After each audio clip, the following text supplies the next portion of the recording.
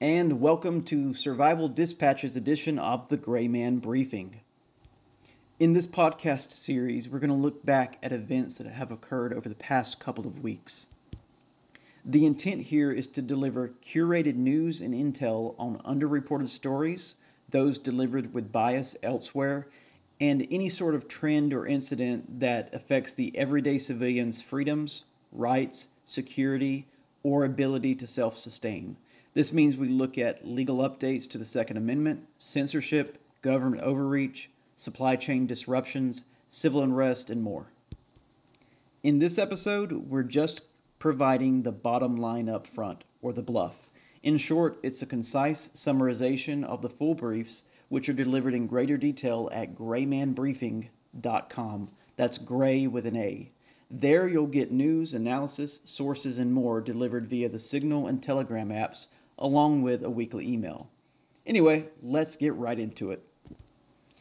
And as a way of introduction, this is Wesley from Super SE Straps. I'll be doing your readout of the past few weeks' briefs. And since we're on the topic, let's move over into border security. As everyone knows, Title 42 ended there around May 11th. The White House sent out about 1,500 U.S. Army and Marine troops to assist not in securing the border, but in processing the expected influx of illegal immigrants. Leading up to the ending of Title 42, there were multiple days of 10,000 plus entering the U.S. per day. After Title 42 ended, the expected influx, there was still, near record numbers, but it wasn't what a lot of people were projecting. I think they were trying to be ready for 18,000 coming a day, and it dropped below 10,000. Still, in El Paso, they extended their declaration of an emergency over that border crisis. The city itself was seeing 500 people enter a day. Officials there in El Paso were actually out handing leaflets telling people, look, go back to any sort of NGO, go back to any of our migrant shelters. You will not be deported. You'll face no repercussions. We just can't handle you here. We're seeing cities overran, and you're seeing a lot about New York right now. They're converting hotels into shelters. They've converted, I want to say it was 20 different high schools into shelters, including, schools that are still in session. There was cartel activity right there on the far Reynosa International Bridge, shooting back and forth.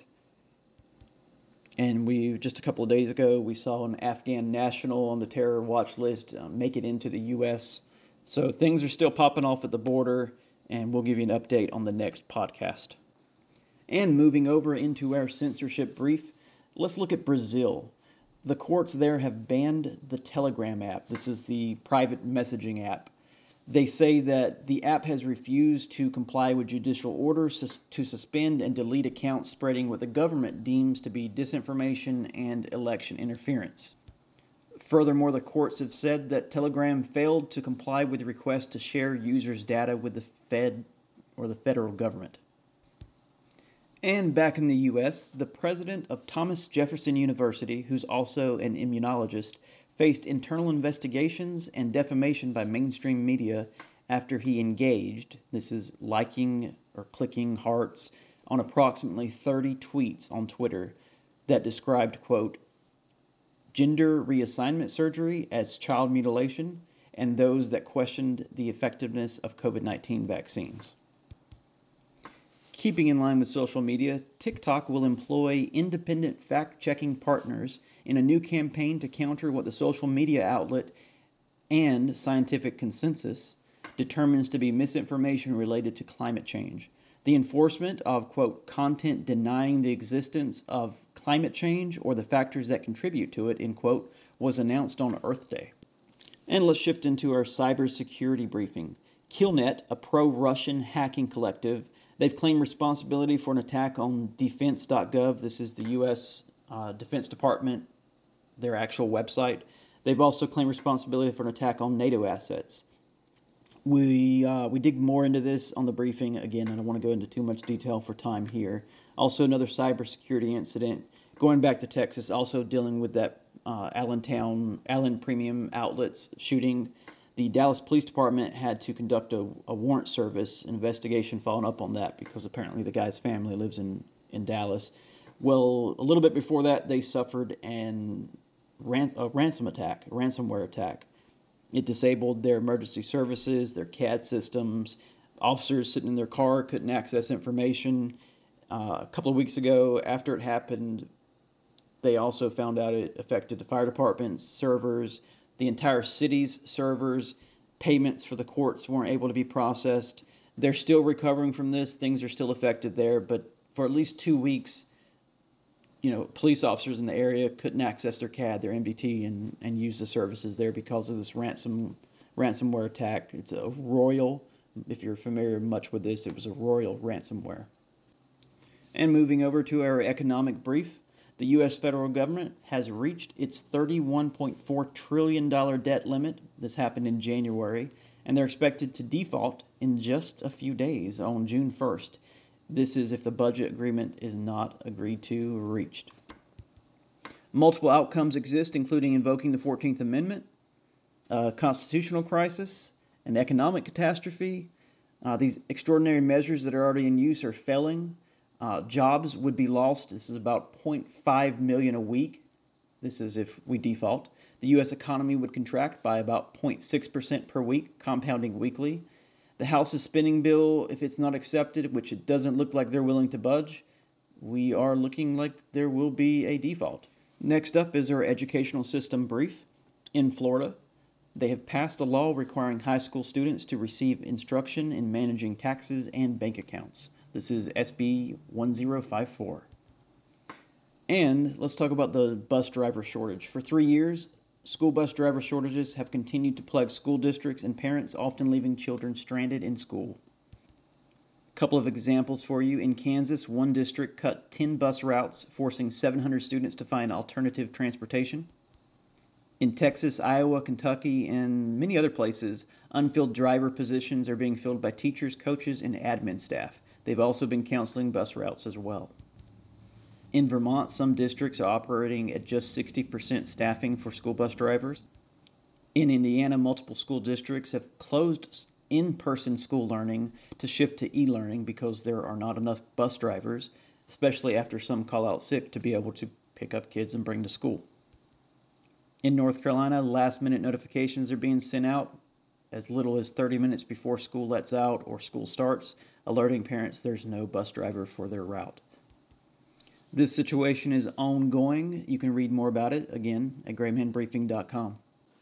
And let's get into our health and safety briefing. The Centers for Disease Control and Prevention, the CDC, their youth risk behavior surveillance system found that 24.5% of U.S. high school students identify as LGBTQ. The report compiled 2021 data reflects an 11% increase in those minors identifying as LGBT compared to the 2015's findings. The new report shows that 12.2% identified as bisexual, 5.2% were questioning.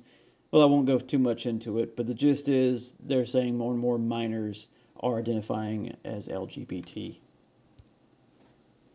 On March 20th, a correspondence with the FDA and Good Meats, they found out that Good Meats is now good.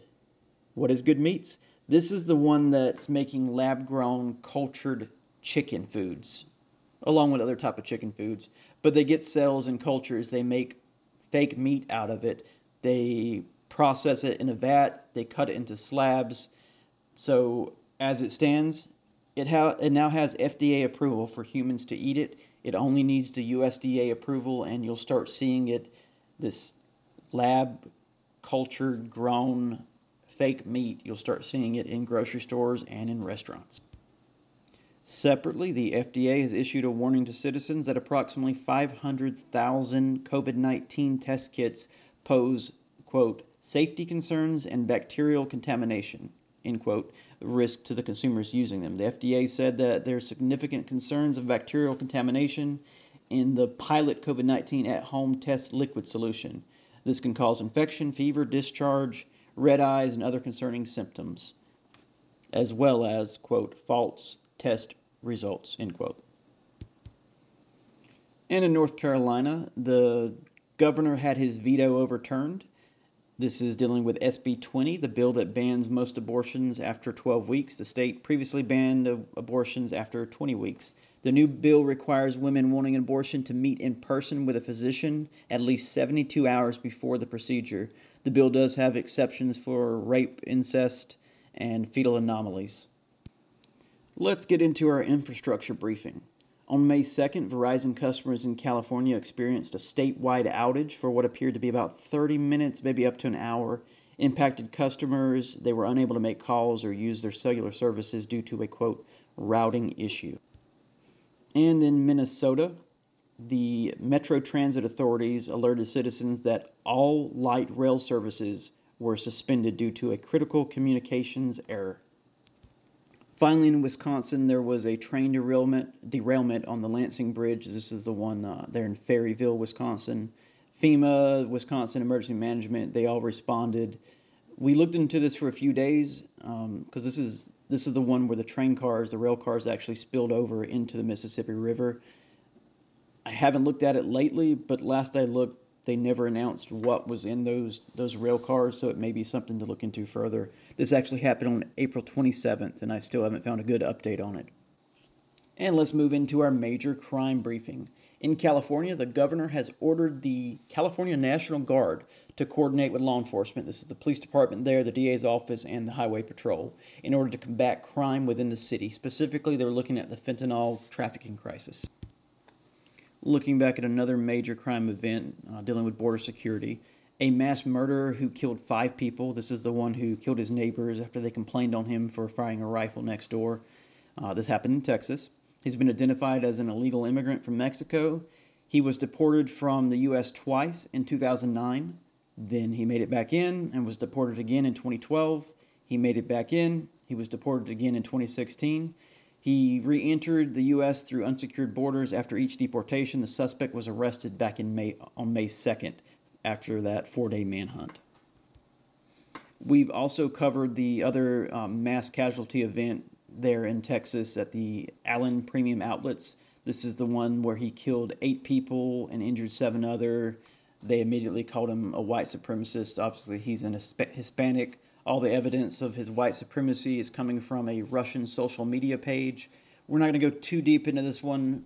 Again, we've covered his ideologies, his motives on our service at graymanbriefing.com, but it's literally just too much to go into detail here on the podcast. Also in Texas, a man drove a vehicle into at least 13 people in Brownsville, Texas. 7 were killed, 6 or 11 were injured.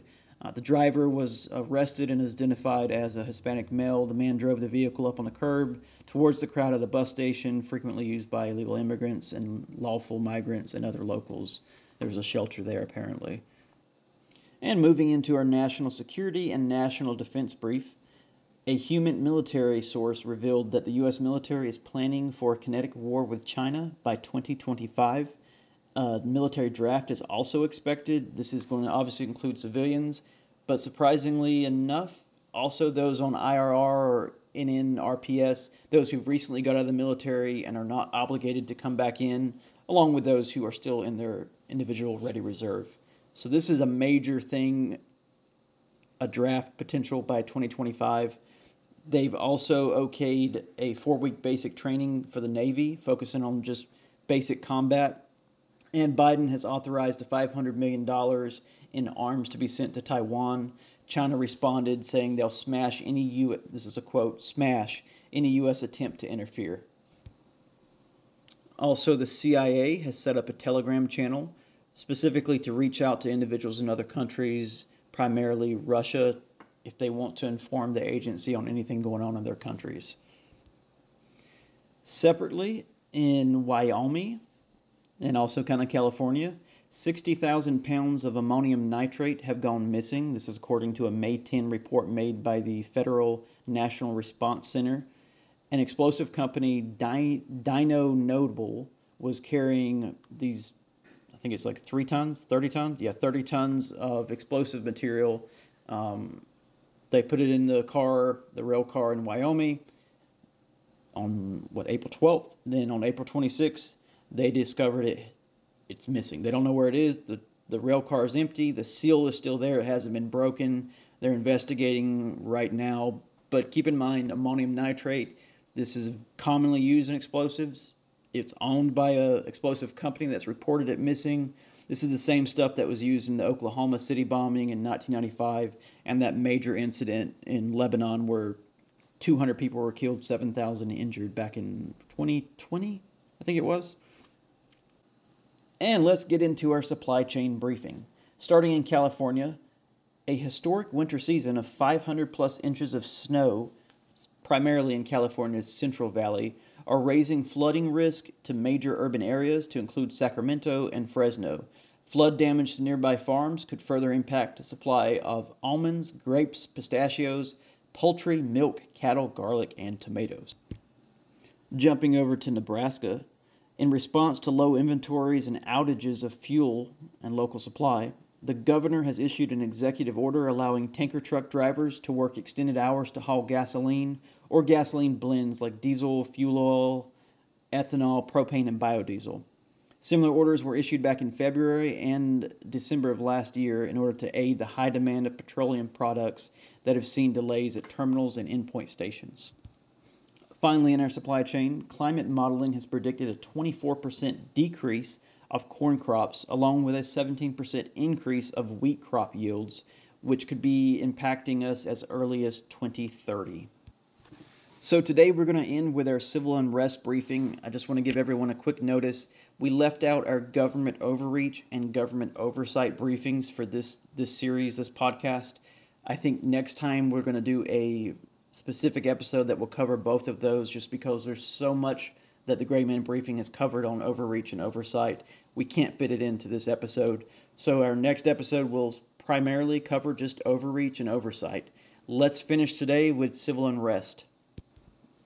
In Georgia, the Fulton County District Attorney has disseminated a security awareness letter to local law enforcement, warning them that there may be a need for heightened, this is quote, heightened security and preparedness, pending an announcement of indictments related to the 2020 election inquiry involving President Trump and his allies. That case that she's looking at is that phone call that Trump made to the governor's office back in 2020. The DA is expected to impanel a grand jury using findings from a special grand jury to bring charges against Trump. This will happen as early as July 11th or as late as September 1st. The DA advised law enforcement that alleged OSINT intelligence indicated an announcement of these charges, quote, may provoke a significant public reaction. So these next couple of topics, I'm literally just going to give the bottom line up front. Hopefully I give you enough that if you want to look more into it, you can find it online. Of course, we cover each one of these events in greater detail on the Grayman Briefing. I'm going to get right into it. It's going to be short and sweet for each little event. Christians were arrested for preaching in Canada. LGBT activist vandalized a Utah lawmaker's home and surrounded the Montana House chambers opposing the two states' bills that ban gender-affirming surgeries for minors. There, 7 were arrested. 3 Antifa and BLM affiliates were arrested for assault while counter-protesting a drag story hour at a pizza bar in Texas. Anti-child grooming activists protested against drag story hour in California. Families of victims of COVID-19 vaccine deaths postered, this is where they stick up leaflets on the wall, they postered a CBC building in Canada. Extinction Rebellion and climate activists shut down traffic ahead of the White House Correspondents' Dinner in D.C. Specifically, they all just went all over the Georgia-Washington Memorial Parkway, blocking cars from passing. In Florida and Georgia, Antifa assaulted House representatives, and they doxed Stop Cop City-involved officer. Patriot Front protested in Massachusetts against SatanCon 2023. LGBT activists were forcibly removed after protesting a ban on gender-affirming surgeries while disrupting the Texas Senate. In New York City, protests and riots are ongoing after the veteran, the Marine, I believe it was a Marine. I'll double check that. But that military veteran who put a erratic man into a chokehold that allegedly led to his death there on the subway. The man is the one that's been arrested 40 plus times, at least 3 assaults on a subway, kidnapping a 7-year-old child, and he's been laid to rest in I think, a ivory and gold coffin with, everyone coming out to support, the criminal that was killed. And meanwhile, the veteran has been arrested after these protests calling for his arrest. Went in a little too much on that one, but that's okay. In Columbus, Ohio, Nazis are now protesting an outdoor drag show event. They're at the Land Grant Brewery. Anti-police criminals in Kentucky vandalize a monument honoring fallen officers. Again, Patriot Front marched in D.C. against, quote, tyranny. Gun control activists that were out canvassing the neighborhood, passing out political flyers against gun usage, against the Second Amendment. Two of these gun control activists ended up shooting each other. And in Nebraska, pro-choice and LGBT activists gathered at the state capitol protesting the Let Them Grow Act. This is the bill that bans abortions and gender-affirming care. They disrupted proceedings, threw tampons on the ground, assaulted officers. 6 people were arrested. And finally, in Minnesota, Muslim activists rioted in support of their politician that was running for the city council there. There were at least 2 injuries, and the proceedings had to be canceled, and an emergency meeting was scheduled. And that's it for the edition of Grayman Briefing on Survival Dispatch. Thanks for listening, and next week we're going to cover government oversight and government overreach. Take care, be safe, and stay ready.